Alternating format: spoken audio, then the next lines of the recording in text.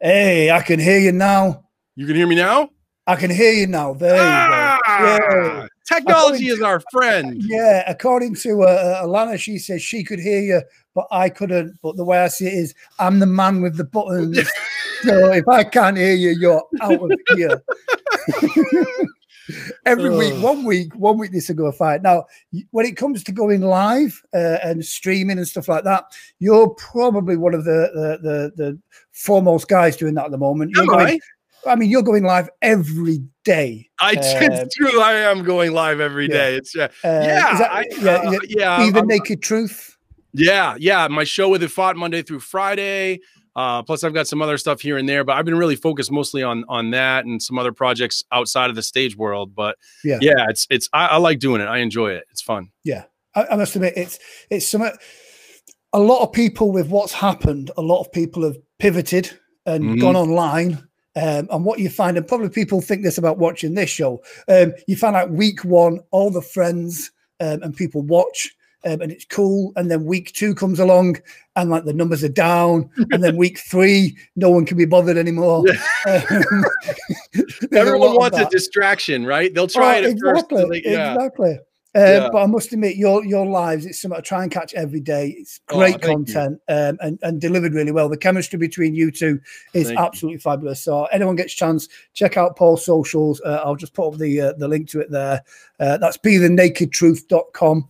I must admit, when I first saw the URL, I thought it was going to be something else. Right. I'm in for this. We have this common language, and yet it's not as common as you might think. You told me that we would go on at 3:10 because first you had to go give the clap to the health workers, and in America, if you get the clap, that's getting chlamydia. And I was like, I don't know what you're up to, Grant, but I don't think that's going to help them any. Well, I don't know. It's I must admit there is we do. It was an old reference, but we used to do that. But here in the UK, every week we applaud the NHS and the key workers for doing such a wonderful job. It's a great way socially that if we clap for them, our government doesn't have to give them any more money. So. Much better than what I thought you were doing, and that's good. Okay, so I don't have the energy or the time for that. Do you know what I mean? But if anybody's watching that's a nurse or works for the NHS, I'm open to offers. So, this show's probably about stage hypnosis and the like, and hypnotists as such. First things first, how long have you been a stage hypnotist, and what was your first experience? What kind of made you go, I want to do that? Oh, well, that's funny that so I can't answer it quite the way the question is framing it, but I can't answer it. So my first experience was when I was in my 11th year of school, my junior year of high school in America. We had a stage hypnotist come in and do a show as a fundraiser for our National Honor Society. But when I saw it, I thought it was cool, but it didn't even enter my mind for an instant that I would end up doing that job. It was not, I gave it no consideration at all. I thought it was cool. And then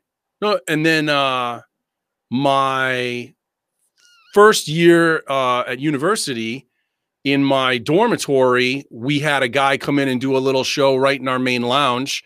And the lady who ran my dormitory, she brought him every year. So I saw him 4 years in a row at university, and I still never, ever thought of doing it. It just didn't seem like a real option for me. And I thought I was like, oh, that's cool. That's whatever. So that's 5 times I saw live stage hypnotism without live demonstrational hypnotism without ever doing it. Right.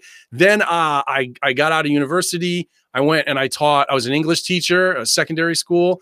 So I went and I taught 10th grade English for a while. Then I got out of that. I went back to the university that I had attended, and I worked there running a dormitory. So I hired that guy and brought him in to do it as a social program for my students. And the 3rd year, so now you're up to, I've seen 7 different instances of demonstrational hypnotists. The 3rd year, I was hanging out with him after he got done. The students had left. We were hanging out and talking. And he told me a story about he had never had a paid stage show in his 18 years of his career as a hypnotist. He had only done demonstrations to draw leads for client work.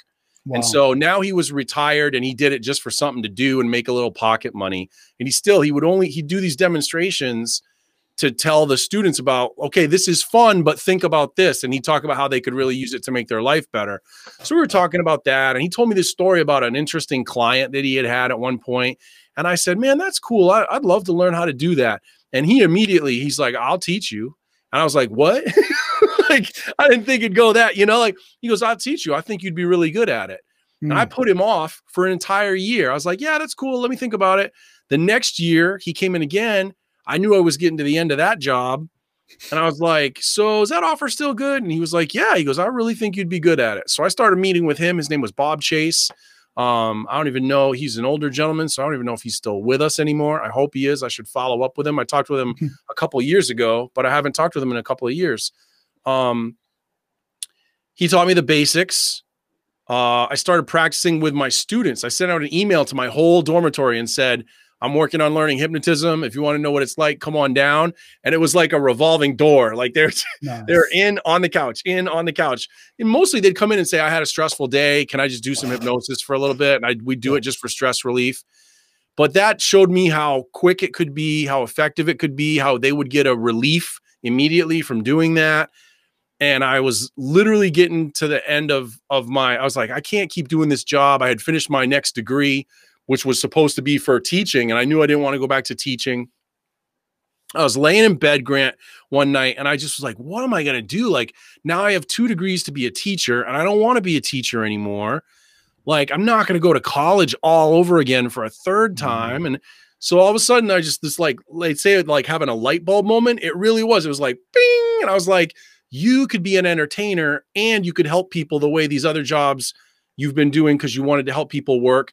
You could do it all within one job. And so I was like, yes. And so I went, I got certified, and that was 2004.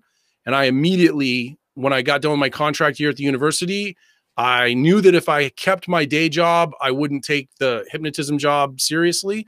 So I quit the day job and I went fully into hypnotism. And so that's 16 years ago. So 16 years later, here I am. It's so weird, the difference of the experience between the UK market and the American market, because you guys have always had a really great relationship with stage hypnosis. You perform in high schools. It's seen as a very positive thing. Unfortunately, in the UK, in the 90s, we kind of had some stuff happen, and it got a really bad rep. And now you talk to people about stage hypnosis, and it is still very much like, oh no, it's creepy, it's weird, it does get a bad rep here. So we get that here too, though, Grant. We get that. Yeah. I get people every show who will say something like that before the show starts. The mysticism and some of that stuff, I think that helps what we do. But I mean, I can work audiences now, and they don't know what stage hypnotist is. Who's ever seen a stage hypnotist? Oh, I've seen Darren Brown on TV. Yeah. They've got no point of reference of what that is. I mean, you try and explain that can face some challenge sometimes. So it would be nice if we could kind of, get them early and show them how much fun stage hypnosis can be. We're so focused on being entertained here. It's so pervasive that we've gotten to sort of a luxurious point in our history of stage hypnotism in America, where, it used to be cruise ships, independent theaters, colleges. Now it's a standard form of entertainment for like secondary school, like when they have their prom, they have an after prom party and they'll have it at that. Or when they graduate, they'll have an after graduation party and they'll have it at that. Like it's we'll do fundraiser shows for their sports teams or their class trips or stuff like that. So like the exposure really now comes all the way down to like 14-year-old kids. Wow. And then goes from there. So we're really, and that's happening a lot now. So I think you're going to get this whole generation of people who are like really, really comfortable with it. Yeah. Yeah. That's great. I mean, we don't work high schools. In the UK, we've got the like the stage hypnosis licensing, which is a very political point of a lot of stage hypnotists. There's ways, it's never been proven in a court of law, but there's ways around it, and it just makes it difficult and complicated. Yeah, but it's a great form of entertainment, and done right, I think it's one of the best forms of entertainment that's out there. You know, there's nothing funnier than seeing your friends doing silly things. In the UK, and I'm sure you guys have it as well, we do have a lot of guys that are you know, not necessarily entertainers doing hypnosis. And the problem with that is, you know, people get a bad experience of it. So, you know, they see one hypnotist that is not necessarily funny or very good, and then they kind of think that's all stage hypnosis is exactly the same. So cheap effects, you know, that yes. let's cut right to it. You know, like what it really is a lack of craft. That means the operator goes for cheap effects, and that leaves a bad taste in people's mouths. It's the easiest. It's like slapstick comedy, which I laugh at slapstick comedy, but it's a little different with hypnosis, right? Like in a movie, you seeing a guy get kicked in the nuts, and it makes you laugh, you know, but you're like, you don't want to hypnotically make someone think they got kicked in the nuts. No. Right. Like yet there's a lot of people doing stuff like that, getting pricked by needles or seeing spiders or mice or things that you're afraid of, and a lot of this stuff to get that initial visceral reaction. And you go, yeah, but they're having a shitty experience right now. It's funny for everyone else. It's not funny for them. Like that stuff drives me crazy. Just makes me cringe. I mean, one, I think you can be funny without being offensive. You know, that if you can do that, that's easy. It's easy to go for the cheap laugh or the reaction. And as a performer, if you're insecure about your ability to entertain, then when you get that response from the audience, you think, oh, I'm doing brilliant. You know, the audience went wild. But for me, it's about that. It's about getting booked again. Yes. You know, and you know, if they see the show and go, oh, that was fun, you know, it wasn't degraded. I want to give that a try next time and experience it. Right. And then that way you hope, touch wood, you get the rebookings and the rebookings and the rebookings. So, yeah. When we spoke in Vegas, I remember we were talking about USPs, you know, what makes your show different. And I remember you telling me about the story that you were speaking to an agent that kind of said, you know, your show's great. What makes it different from somebody else? And we've got a clip of your mind game show. I'm going to play that now, and then you can tell us all. I mean, it's self-explanatory, but we can talk it's cool. I get afterwards. you. Yeah. Go ahead.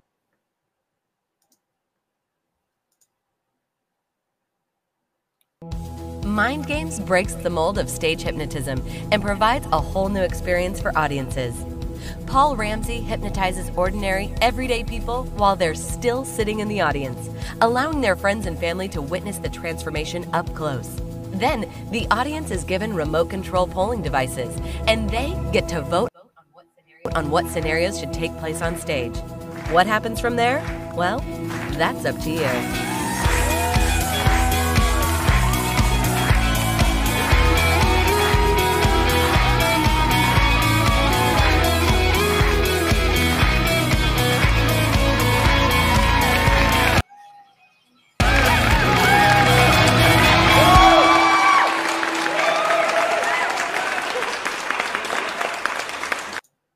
Amazing. I absolutely love the concept and how it's delivered. You know, that interaction between the audience. How did you come up with the idea? Well, it was that meeting with my agent. It all started with that. I mean, I sat with him and he said, you're good at what he said, you know, to pick on your earlier language. He didn't say your show's great. He said, you're great at what you do. He said, but there's nothing special about your show. And he was totally right. I was running a pretty traditional stage show at that point.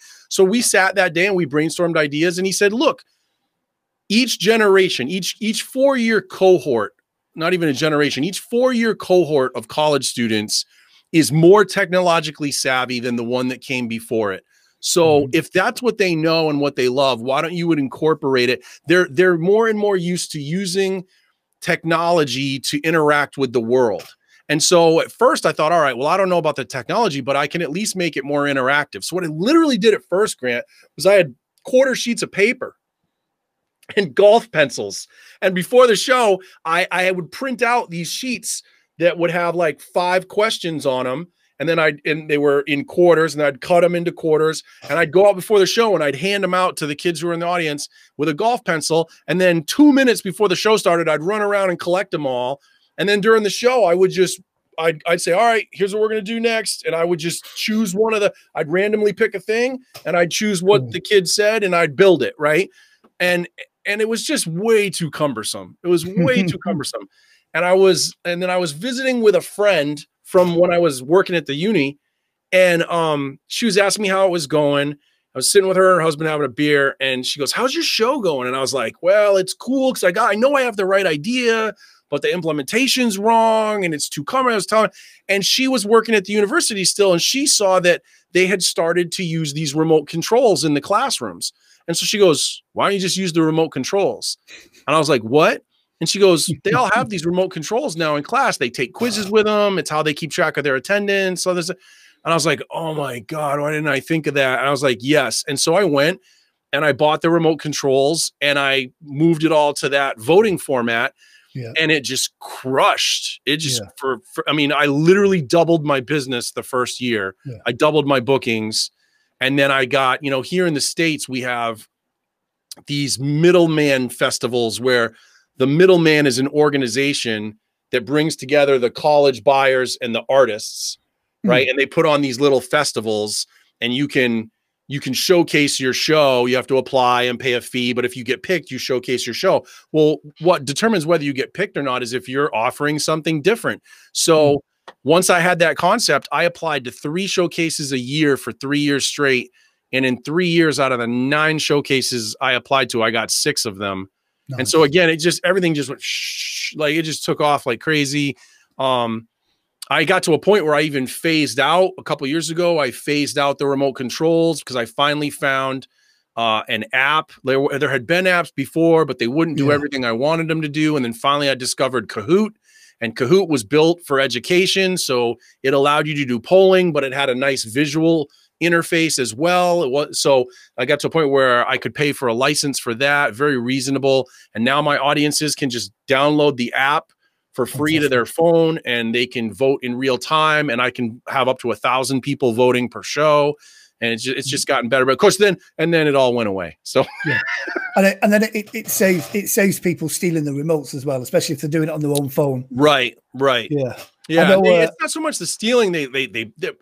People fiddle with them and they break them because they're just fiddling or stupid stuff. Yeah. After seeing you kind of demonstrate it in Vegas, the moment I got back, I'm like trying to contact app developers. And I'm like, right, I need something that can do this. I don't want to give out remotes. I work some venues. Yeah. And the app development was really expensive. So I thought that's not how it worked. And now I do a lot of holiday parks.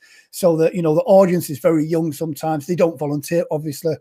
But I thought, I need to bring this concept to the holiday parks.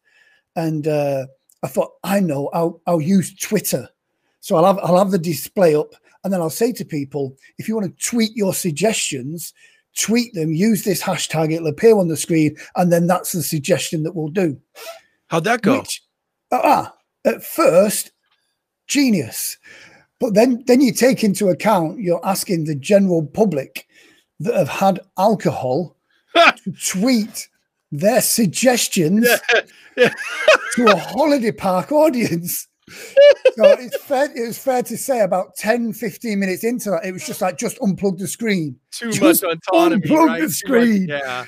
Oh, it's just it's like, no, you need something. I think that's the reason why I didn't roll it out over here. It was just like, no, take that off, you guys.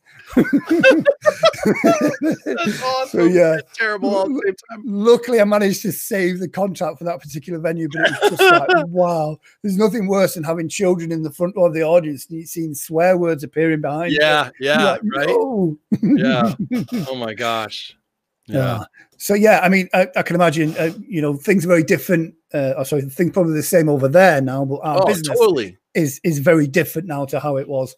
How are you pivoting? How are you changing what you're doing at the moment? So for the moment, my pivot is I'm just assuming that I'm not going to work on stage for the rest of this calendar year.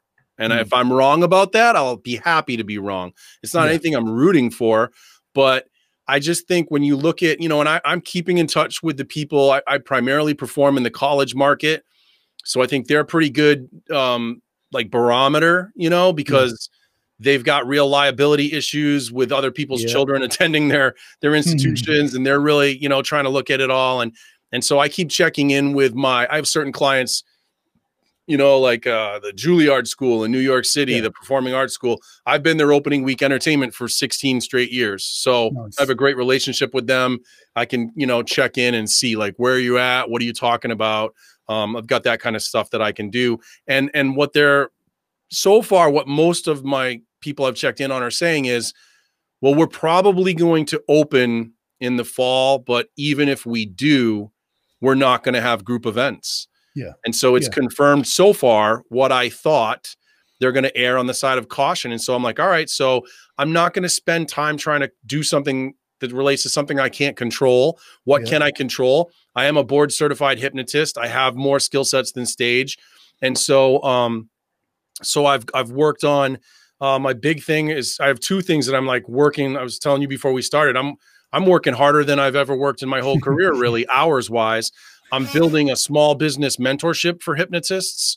That what I found was, I was like, look, if you've got downtime, this is a great time to revamp your business, like get your business more organized, strengthen your brand, change your infrastructure for how your business works. And so I've run into a lot of colleagues who are still, even though they've been hypnotists for years, they're not doing that stuff. They don't have a solid business infrastructure. And that's one thing I have been, smart enough to do well over the years. So I'm mentoring hypnotists on that now. And then my other big thing, my like moonshot thing, Grant, is I'm building an online site, an online community that is not, it's primarily hypnosis focused, but not just hypnosis focused. It's a wellness community is what it really is. And the idea is to break out. Again, I want to do things differently. And one of the things that drives me crazy is how often I see hypnotists selling primarily to other hypnotists. Like there are times when it's appropriate and right to sell to hypnotists. I get that, but I think there's too much of that. And I was like, I'm not going to add to that. There's already enough of that. So I'm going after the 8 billion people that are on the planet that have problems that need help. And so we're building a site that's community-based, that's membership-based, that's going to actually network other hypnotists. That's the other big thing is I'm like, I'm not going to keep trying to do everything myself. I'm not going to try to be the smoking guy, the weight loss guy, the golf guy, right. And what I'm going to do is say, we can do this together and have a greater effect than we can have on our own. And so I'm coordinating with other hypnotists and getting them to focus on one thing. And I'm letting them be the expert in that one thing on this site. And we're going to all pitch together and really try to help other human beings live happier, healthier, more abundant lives by all taking a team approach. And I'm super excited about it. Like it's a big deal for me to be working on it. Yeah. Good. I'm looking forward to seeing that. One thing I kind of got into the habit of asking people, and it's just because I know a lot of hypnotists are kind of, we all have book addictions. So if you were to have your 2 books, whether it be stage or for therapy, the 2 most influential books that you think every hypnotist should have on their shelf? Oh, I have so many books. So it's funny, when I got into stage work, the first stage book I read was Orman McGill's New Encyclopedia of Stage Hypnosis, right? Yeah. And I met Orman, and I didn't know him well, but I had the honor of meeting him in the final year of his life. He was amazing. And so that's a book that I'm sort of sentimentally attached to. It is, it's still a solid book. I don't know if I would really say, a lot of people for a long time said it's the Bible. And I'm like, maybe not. I don't know. It's a good book though. It's a great place to start. It's a great reference and it's really thick. There's a lot of content in there. And some of the stuff I know, some of the stuff you go and you go, I don't know. It's moved on a lot since then. Right. But yeah. I think you've still got to go there and kind of go. Yeah. And at different stages of my career, I've gone back to it and you kind of look at it differently, at different times in that career sort of thing. So yeah, I think for me it was the Bible, and now it's a reference book. Yeah. Do you know what I mean? And sometimes I look at it and go, what, really? Yeah. So yeah, and I think that's gonna happen. And like things do age and context changes. Yeah. And yeah. The other book, I'll tell you, the only book, as far as I'm aware of myself, the only book that I reread at least a portion, if not the whole thing of every year, is Think and Grow Rich by Napoleon Hill. Oh, yeah, right. And that's my gift book. Yeah. Along my journey, and you meet some people along the way, tend to be younger, full of all the ambition in the world, and they're going to take over the world. And you just go, here's that book, read it. Yeah. Absolutely. Yeah. It's important. I really treasure that book. Yeah. I think the first personal development book I was given years ago was The Magic of Thinking Big, which is a great book. Oh, it was part of the, I'm sure you have it, Amway. Oh no. Yeah. Well, it was a guy that was involved in that gave me the Magic of Thinking Big, a great book. And the second one was the Think and Grow Rich, Napoleon Hill. And it's just phenomenal. What's funny about the age we live in, a lot of times when I talk books with people, people will mention a book, especially fiction. And I'll go, no, I haven't read that. And they're like, you're an English teacher. And I'm like, do you really understand the scale of the time we live in and how much has been created? Like, you can't get to it all. Like you just can't. And so it's funny how people end up, there's so many great things out there, but you just can't get to them all, which is sad in some ways, but also it's fun because you think, well, I can try. Yeah. Oh, I must admit, I mean, I love my book collection, but loads of it now, I don't get time to read, like I used to. But yeah, I think a great book can change your life. Yeah, absolutely. You said, you go back to it and you read it again and you read it again. And it's for the people that are into like Rhonda Byrne's The Secret. I mean, that's based on Napoleon Hill's work, or a lot of it has its foundations there. So yeah, it's a lot of people kind of get the classics, revamp them, rehash them, and put them out like a new TV series, if you know what I mean. Do you have a Bible of stage hypnotism? Was that Delaware? No, I just mean metaphorically speaking. Do you have one that serves as your Bible of stage hypnotism? If it's not Ormond's, is there one that does, or do you just not have that at all? The one that had the most impact on me, or where things started to kind of go, oh yeah, that makes a bit more sense, was Jonathan Chase's book, Really? Deeper and Deeper. Great book.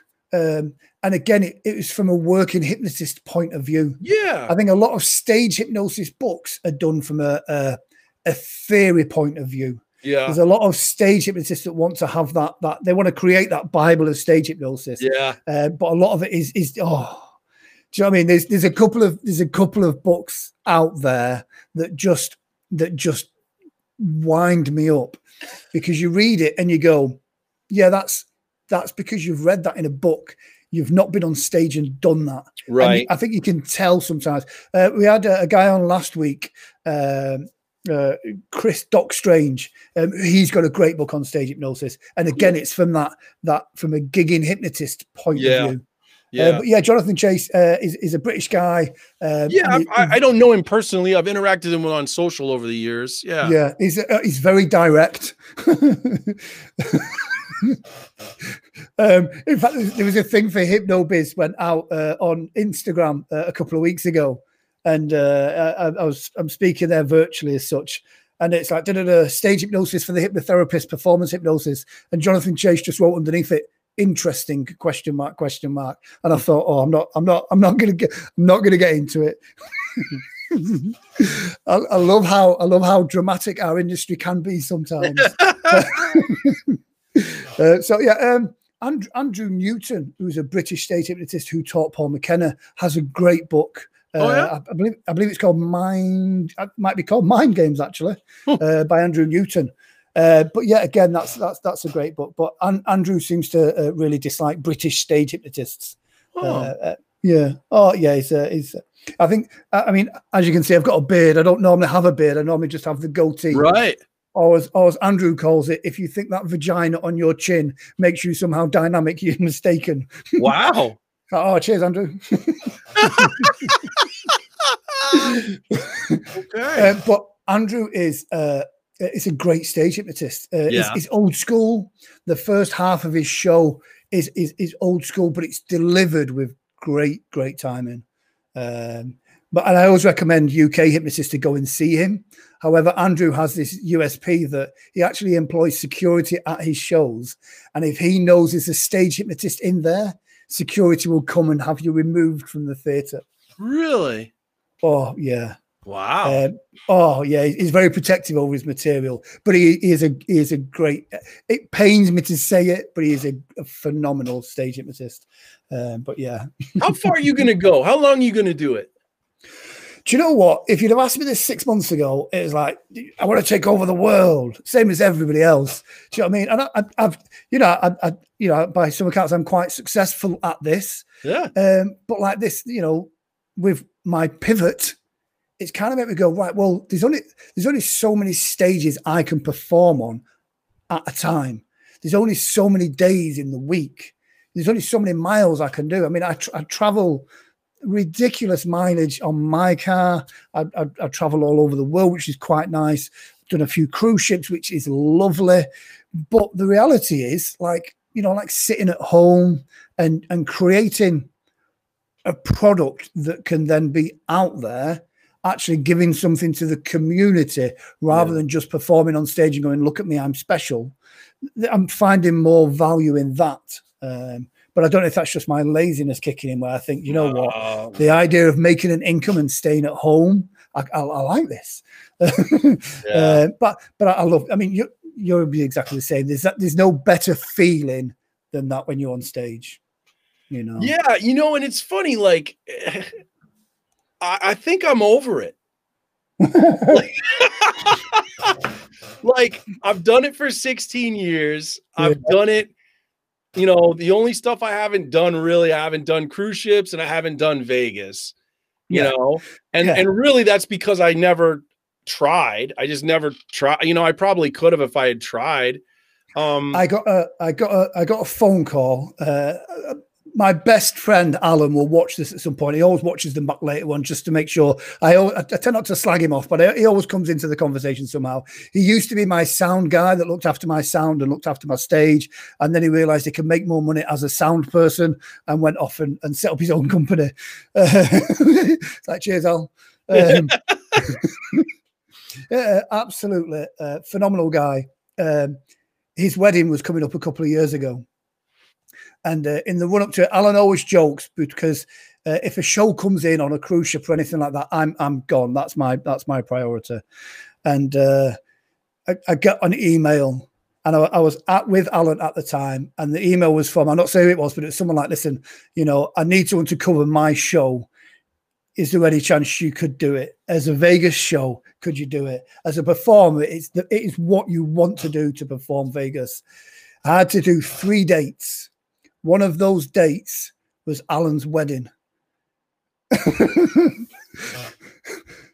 And I'm looking at the email and I'm looking at Alan, and I thought, surely he would understand. You had to think about it. I thought about it, but then literally I messaged back saying I can't do that date or that date. And the message came back going, listen, and the message was quite abrupt by going, listen, I'm offering you this. You either do all the dates or none. And I'm like, I can't do it.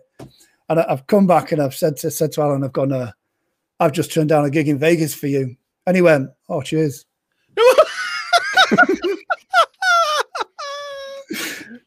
And I'm not bitter, but to this day, I always think, I should be in Vegas now, but I'm not. That would have been my moment. Oh my so yeah. But yeah. I mean, how quickly do you think Vegas will bounce back?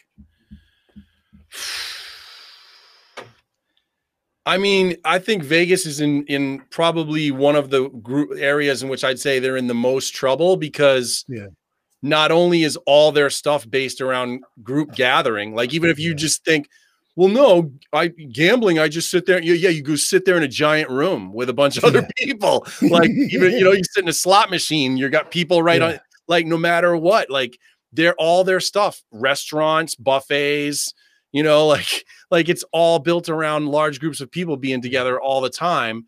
So, and then how do most people get there? They have to fly, you know, like surely some people do drive, but most folks are flying there. And I think even though flying is happening right now, you have to go, but how comfortable do people feel with it? And so, you know, I think flying is going to take quite a while to recover because of people's fears.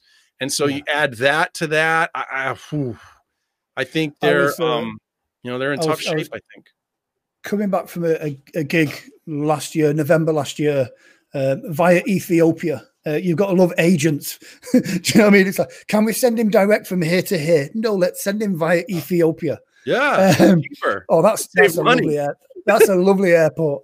And it's exactly what you would expect it to be.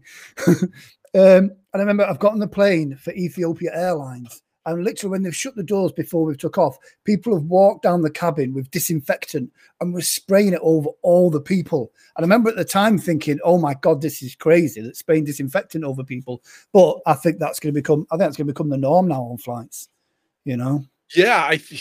Yeah. Again, it's one of those themes that I keep talking about on the show, like every week we come back to at some point, is I don't think any of us can appreciate how many variables are really interacting and how that will ripple out into, you know, everyday life. And the one example I used with her in one episode is I said, look, it only took a guy trying to smuggle a bomb into his shoe one time for us to have to take our shoes off at the airport. For now, how many years, you know? And no one's ever done it since. And yet you go, well, if you're in the pre-check line, okay, but still there's people every time they fly who have to take their shoes off because a guy did something one time. So I think about that kind of stuff and I go, we just don't know. We just don't know. And we got to try to just, you know, be as flexible as we can be. I think the big thing that I keep trying to come back to, Grant, whether it's, if you do get the chance to work in stage again, or if you decide, you know what, I'm not going to work stage, I'm just going to pivot and go to this other thing.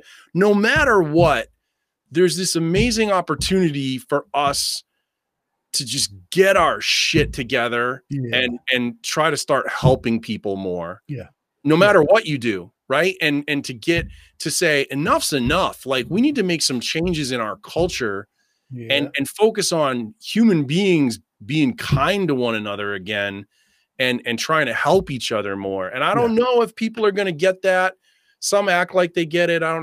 That's the thing I just keep coming back to is, you know, is how can you make whatever you do, even if it's a show, you go, it's not just about making people laugh. Can you make them laugh and encourage them to bring some kindness somehow? I don't know. Well, on that bombshell, Paul, it's been an absolute pleasure once again to speak to you. And I know that I shall see you on your Be the Naked Truth, which is not what you think it is. That's right. That's right. Don't go there looking for that. You will be disappointed. But once you get over that, it's great content. So, my dog timing's perfect. My dog wants to go outside. So, hey, thank you for having me. And please, I love talking with you, and I'm happy to talk shop with you. If you ever want to do it again, you just let me know. Okay. Fantastic, Paul. Take care. All right, brother.